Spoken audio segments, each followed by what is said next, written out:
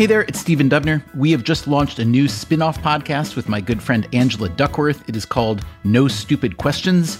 We take turns asking and trying to answer questions about everything from friendship and parenting to immortality and the classic conundrum of whether dogs are better than people. I superimpose onto the face of every person who's annoying me the face of some dog. This makes you nicer to them? Suddenly, I am empathetic toward every person.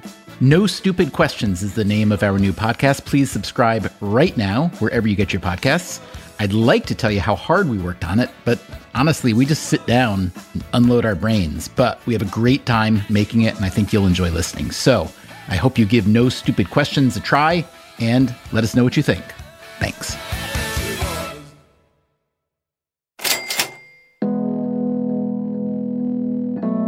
Who doesn't love a little wisdom once in a while?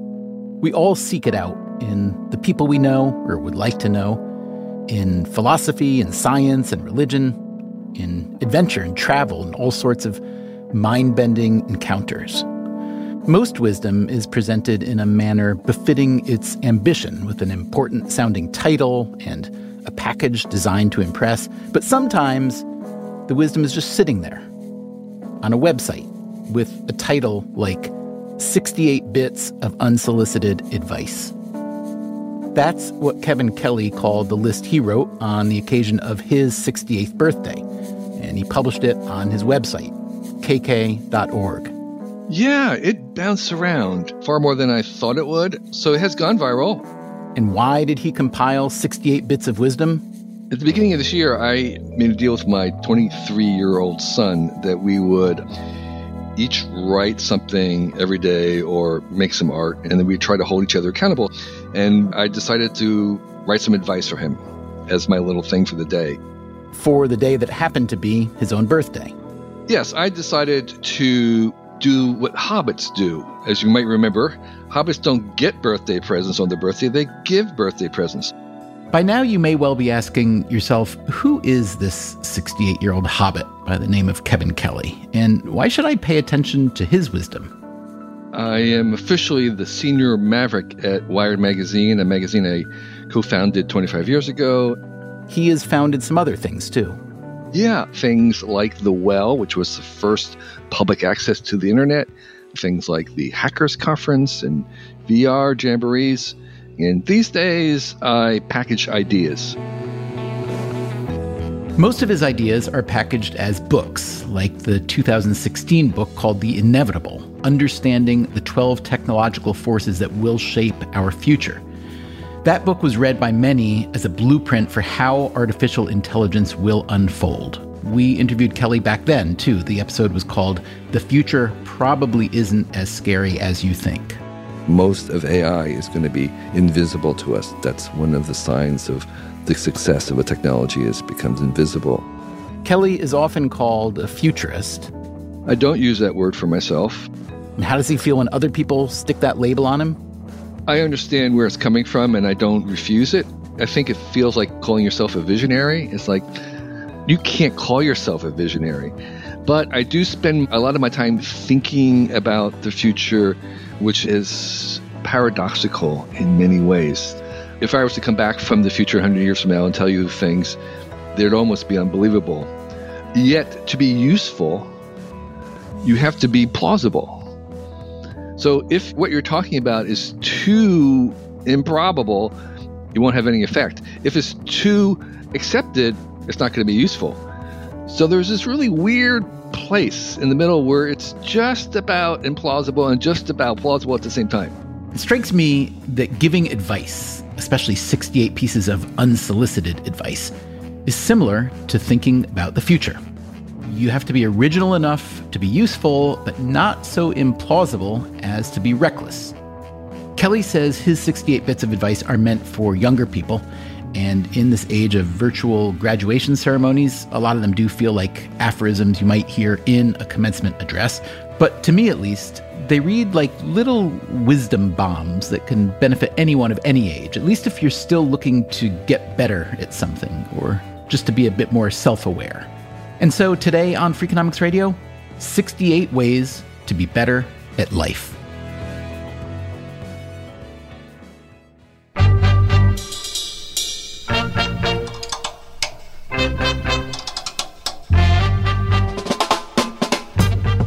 From Stitcher and Dubner Productions, this is Freakonomics Radio, the podcast that explores the hidden side of everything.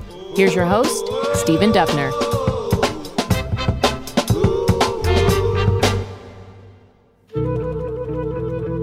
In addition to packaging ideas about technology, Kevin Kelly is also a hardcore tinkerer. So a few of his 68 pieces of unsolicited advice are coming from someone who's plainly spent a lot of time in a workshop.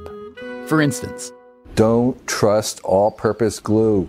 And if you're looking for something in your house and then you finally find it, when you're done with it, don't put it back where you found it. Put it back where you first looked for it.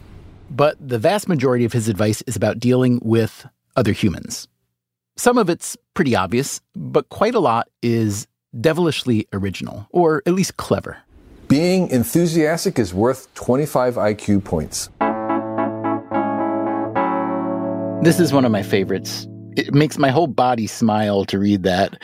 It's one of those things that, in retrospect, is so obvious, although I don't know if it really is, provably, demonstrably true. Yeah, I noticed in looking at the kind of people that I wanted to hang around that often it was because of people's enthusiasm and not so much because they were geniuses.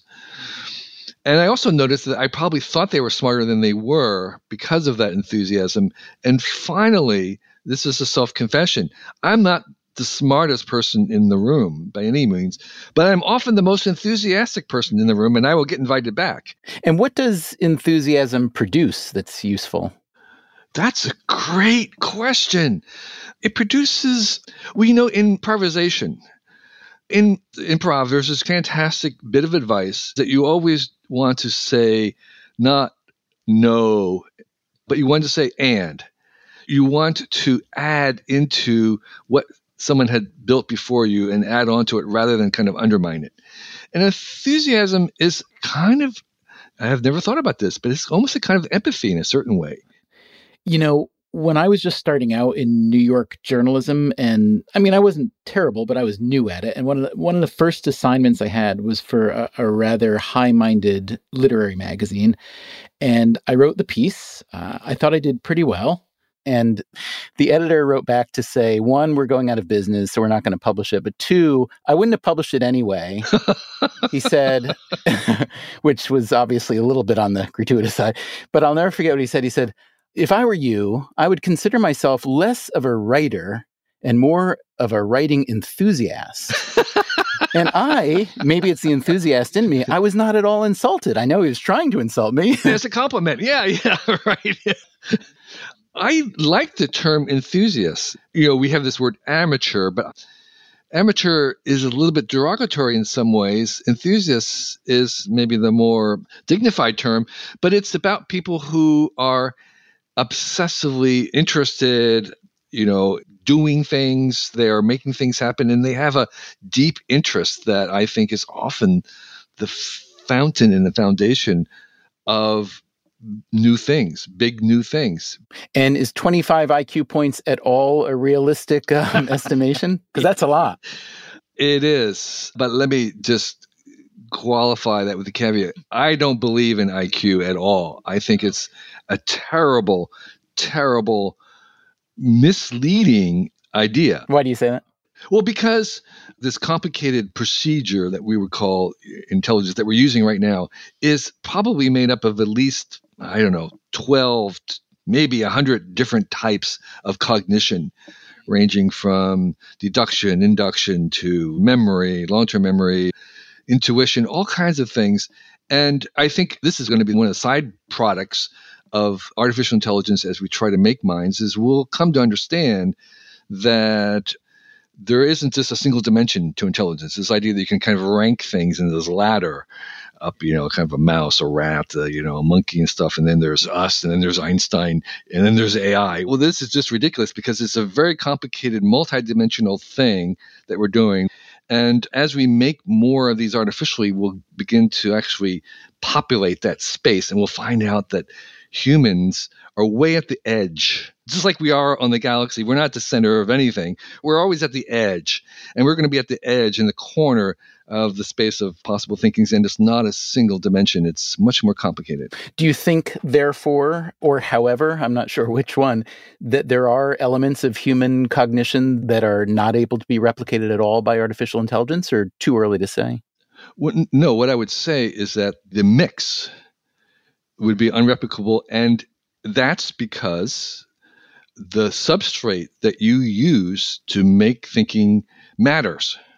So one of the kind of cornerstones of computation is this theorem, the Church-Turing hypothesis, which says that given infinite time and space, that all computational processes are equivalent. Well, the kicker is the unlimited time and space, which is not reality. So when you are limited, there isn't the equivalency, and what the platform is that you're using makes a difference. So the only way that we'll get this mix of human cognition is if it's running on the same kind of hardware that we're running on. And there's really no reason to replicate that because it's so easy to do with untrained labor in 9 months. Okay. However, the thing about these artificial minds, the benefit is we don't want them to think like humans. That's why we're going to make them. It's because they're not thinking like us, because they're going to think differently, because they're going to approach problems in a different way. And so we're going to make 1,000 different species of thinking, all different than us, because that's where the value is. Learn how to learn from those who disagree with you or even offend you. See if you can find truth in what they believe. So the value of doing this one seems obvious, especially in a moment where so many people are so quick to take offense and to be offensive. Can you give me an example of where you've actually done this? There are parts of my books where I've written something and somebody will say something very strong about that's dumb or it's stupid or wrong. And that's pretty harsh. But my take is to say, well, let me see if there's any truth to that. Sometimes there's not.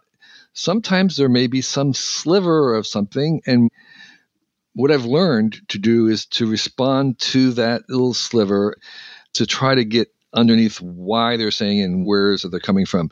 I don't have to necessarily always agree with them or change it, but I have to pay attention to that signal.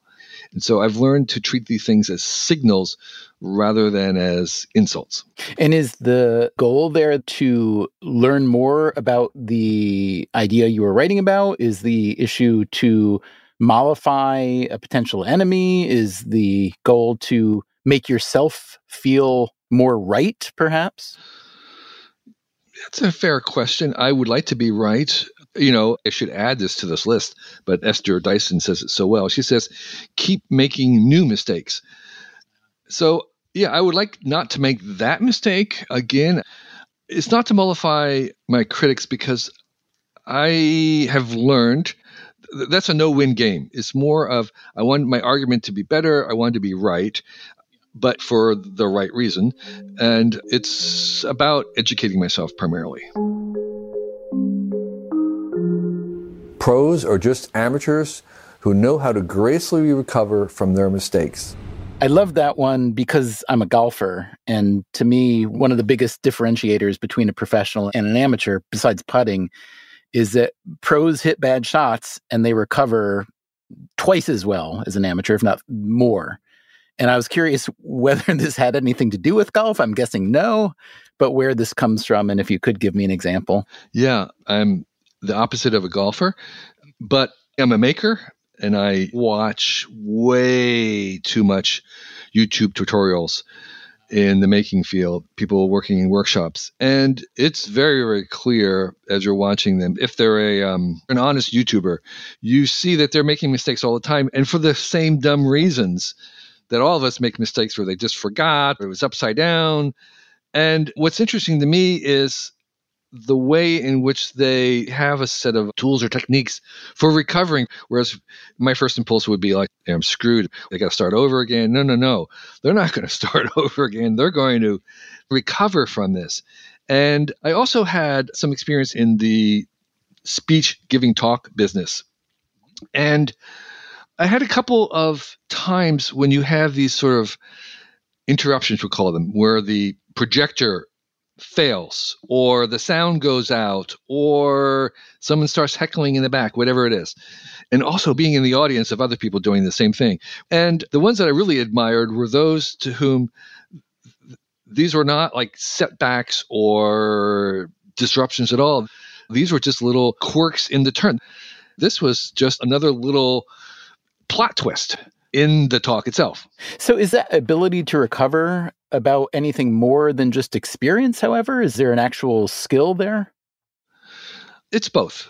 The pros probably have a bigger toolkit because of their experience, but I think there is a mindset that is an attitude that you can learn, which is that these little things that happen are just part of the journey, that they're going to happen and that you should expect them to happen and that you have to recover from it.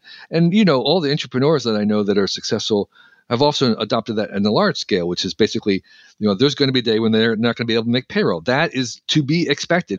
And so they sort of incorporate that as part of what they're doing. Being able to listen well is a superpower. While listening to someone you love, keep asking them, is there more? Until there is no more. Rule of 3 in conversation. To get to the real reason, ask a person to go deeper than what they have just said. Then again, and then once more. The third time's answer is close to the truth. So tell me a little bit about you as a listener and maybe something important you've learned that it took a lot of listening to get there. So I'm married. Do I need to say anything more? I'm still married. I've been married for 30 years. And I have found that talking to my kids, my wife, that the first answer is maybe more superficial, even though it's genuine intent, and that you have to kind of probe a little bit more to get at a real reason. And that even the second one is not enough. You have to go for a third one.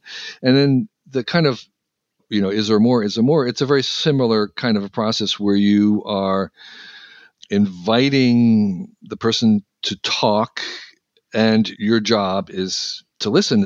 You're not judging, qualifying, investigating, you're simply absorbing.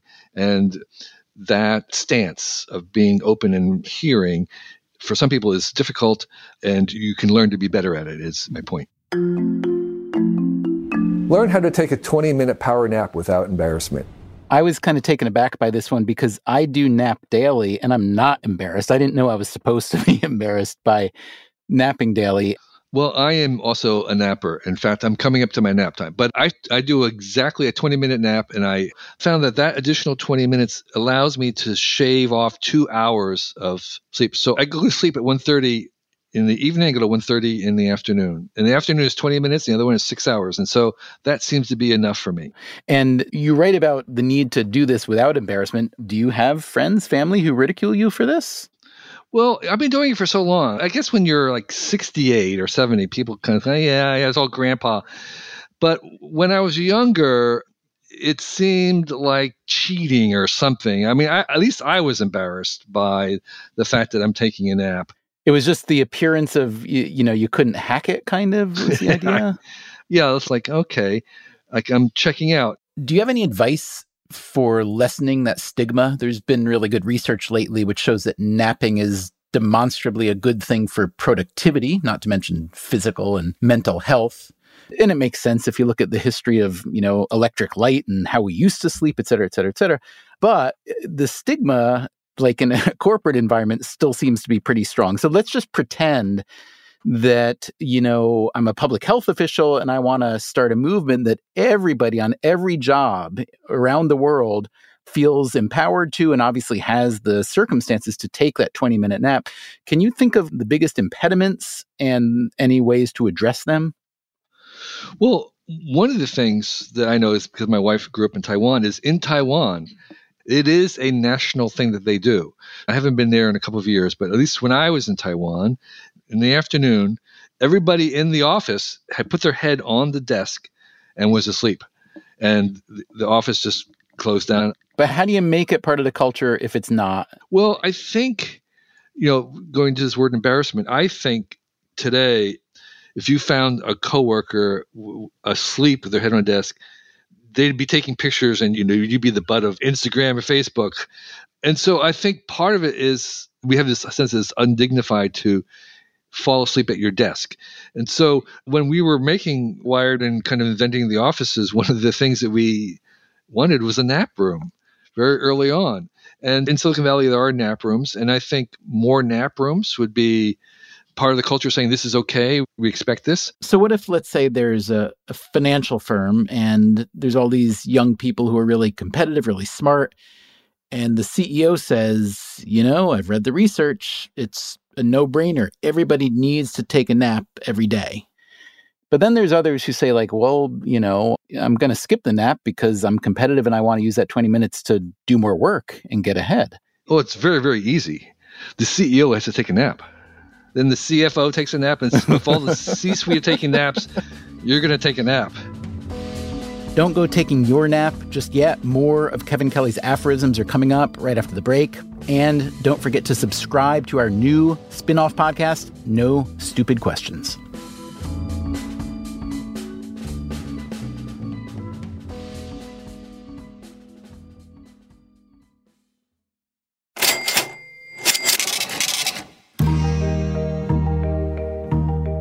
Kevin Kelly is an author, a maker, and a sort of futurist who's had a hand in shaping our online culture for the past few decades.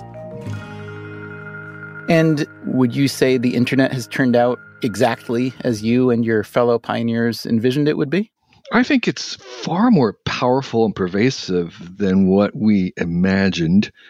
I would say so far the net gains have exceeded net losses. So I am incredibly optimistic about where we're going from here. Say a bit more about that, net gains exceeding net losses. I think most people, if they stop to think about it, would agree. I think, however, many people don't stop to think about it, and their attention gets captured by some of the losses, some of the invasions, some of the noise, and then they think, internet, what a pain in the neck. So talk about the balance there. Yeah, it's very clear that technology does not bring us utopia, that almost as many problems are created by each new technology as problems solved. I'm a little bit technocentric and differ from maybe the critics of technology because I believe that the solution to the problems that technology makes is not less technology, but better technology.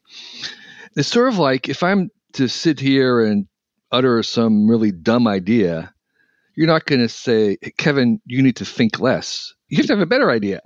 So I see the problems, whatever it might be from having phones kind of take over their lives or the way we have surveillance and we feel uncomfortable, that these things are there and they're real and they've been made by technology, but that the solution to them is not to retreat, to say, I'm going to give this up because everybody who tries it doesn't really work. It's to say, let's do this better. Let's figure out a way to civilize this. Let's figure out a way to tame it, domesticate it, and make it better. And that will take new technology, which, by the way, is going to make new problems. Over the long term, the future is decided by optimists. To be an optimist, you don't have to ignore the many problems we create. You have to imagine improving our capacity to solve those problems. So let me ask you this. Many of the optimists I know happen to be people who are rather successful and comfortable in life. And many of the pessimists I know are not. So I'm curious whether you think optimism is a cause of material comfort or a result. And if it's only a result, then maybe it's not so trustworthy as an indicator of where the future lies. No, it's a fair question. But I have noticed that over time, if you read history carefully, it's people who have visions about where they want society to go. Those ideas in the end triumph. And just as there are people trying to make things happen today, there are also people who are concerned about what's happening today and want to slow it down, to stop it, or to change it. But it's the vision of the builders or the makers that actually, in the end, will triumph. And so I see it almost like a car. It's like there's two kind of instrumental parts in the car. There's this engine, which is running forward, but there's the brakes. And without the brakes, you can't steer. And so the brakes are essential. We need them, but it's the engine that's actually going to determine where we go. Let's talk for a second about this pandemic. There are some elements of the pandemic itself and the resultant lockdown where technology has been a huge help. I mean, it's hard to imagine a quarantine like this without the technology and the digital communication that we're all really used to now. You know, everybody is Zooming and communicating and watching Netflix and access to email and text and so on. And in medicine, you know, there are multiple technologies, obviously, that are helping to some degree, at least in the search for therapeutics and vaccine and so on. On the other hand, technology seems a little bit impotent in some realms. Like, wait, we don't do that already? We don't have that capacity now? How can that be?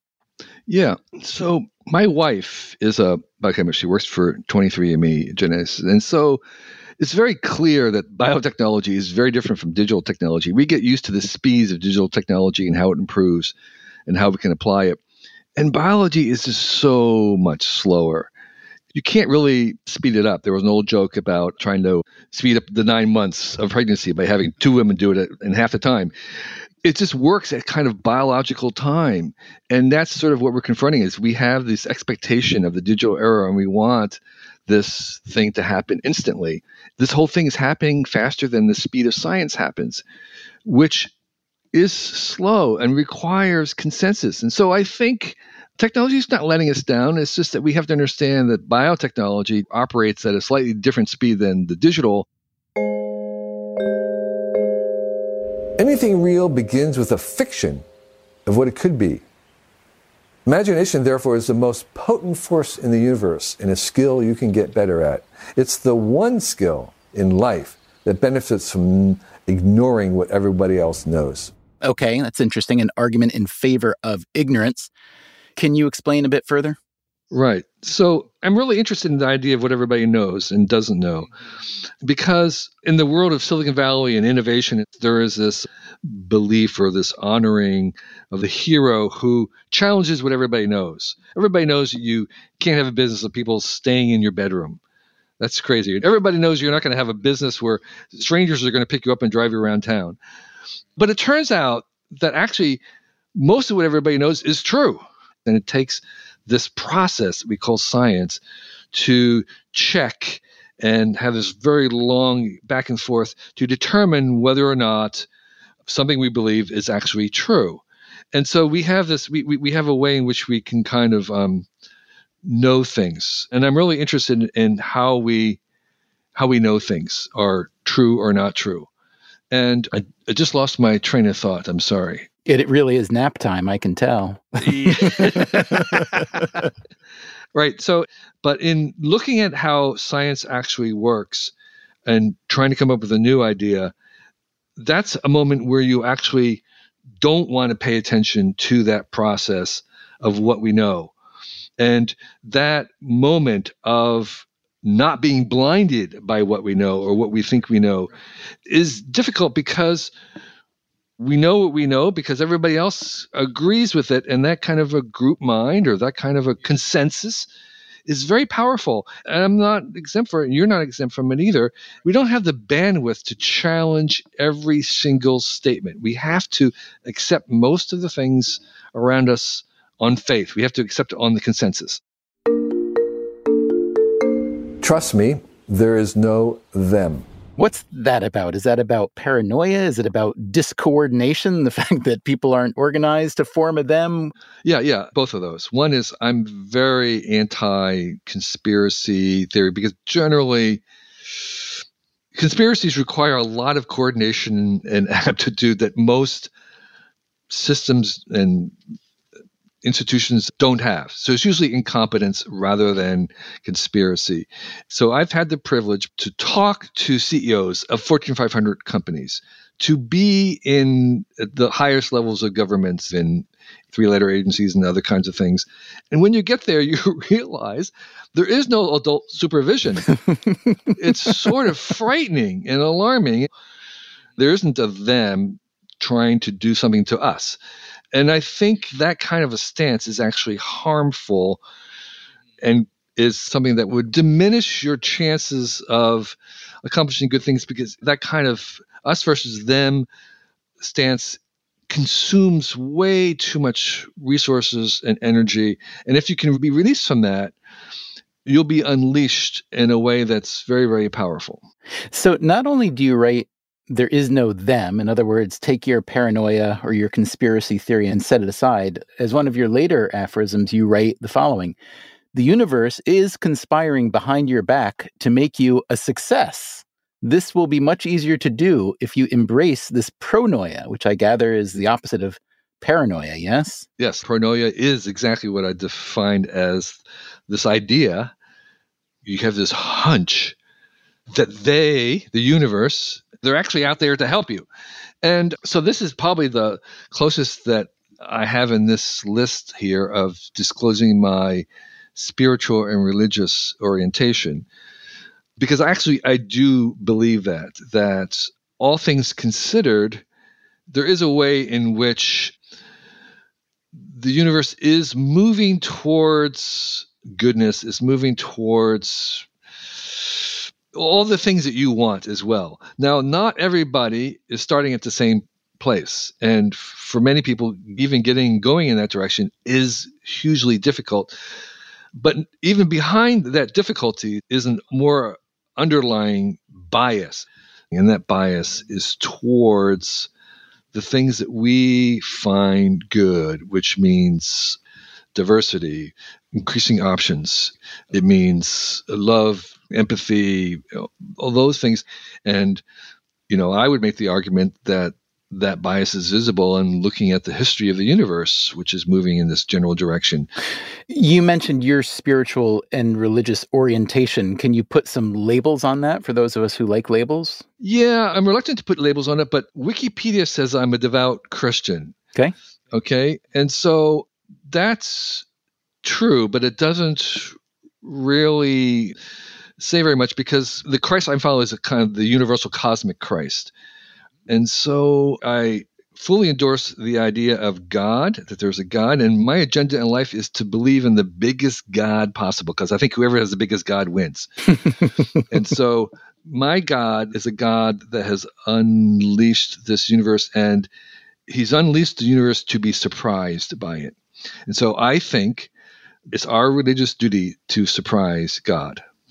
And so one of the things that we have with our complicated consciousness is a sense of being able to put ourselves into others and make everybody's life more interesting and better by understanding how they think. And part of this idea of progress, of moral progress, is that we keep widening that circle of things, from our brothers and sisters to families to a clan to a state to other ethnic groups to other species now. And I believe in the long term that we'll also go into machines, and we'll be able to have empathy for even artificial intelligences. And so from that empathy, I think then comes good behavior. All the other things that we would want it to be, I think in some ways stem from that primary step of being able to see the world outside of our own eyes. Yeah, it's a really nice way of putting it. And I guess that multivariate empathy you're describing is a form of enthusiasm, really, as well. Yeah. And then, what I just said I don't think anybody within an organized religion would disagree with. Especially the Buddhists have been probably preaching that for a very, very long time. And I think as we start to change ourselves, we're going to have to change the vocabulary and the framing of those beliefs.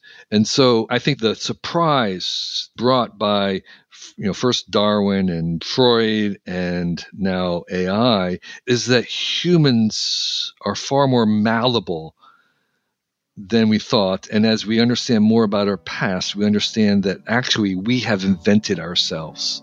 Humanity is our first invention, and that humans are the first animals that we domesticated, okay? And that we're in this process still of inventing ourselves. So we're making up what humanity is. And the question is not so much who we're going to be as like, who do we want to be, which is a much more difficult question to answer.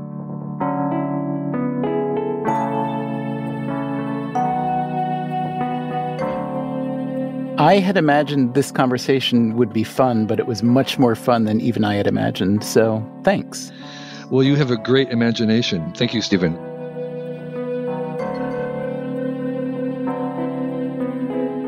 To read Kevin Kelly's full list, 68 bits of unsolicited advice, you can go to his website, kk.org/thetechnium. And you can see him dispense the advice on YouTube. Just search his name and 68 bits of unsolicited advice. And next time on Freakonomics Radio, has sheltering in place protected you from meetings? No, me neither.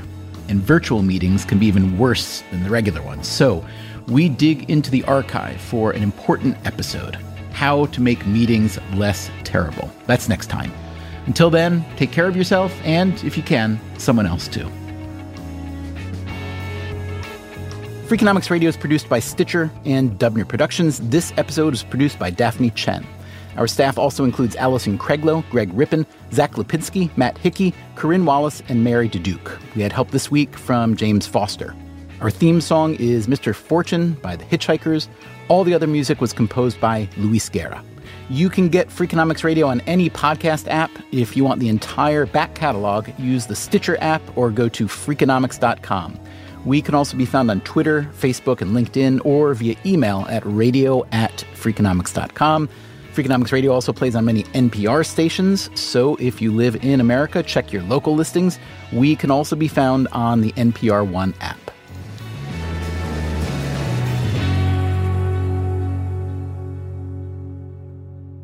Gratitude will unlock all other virtues and is something you can get better at. Promptness is a sign of respect. Extraordinary claims should require extraordinary evidence to be believed. Don't be the best. Be the only. Never get involved in a land war in Asia. Stitcher.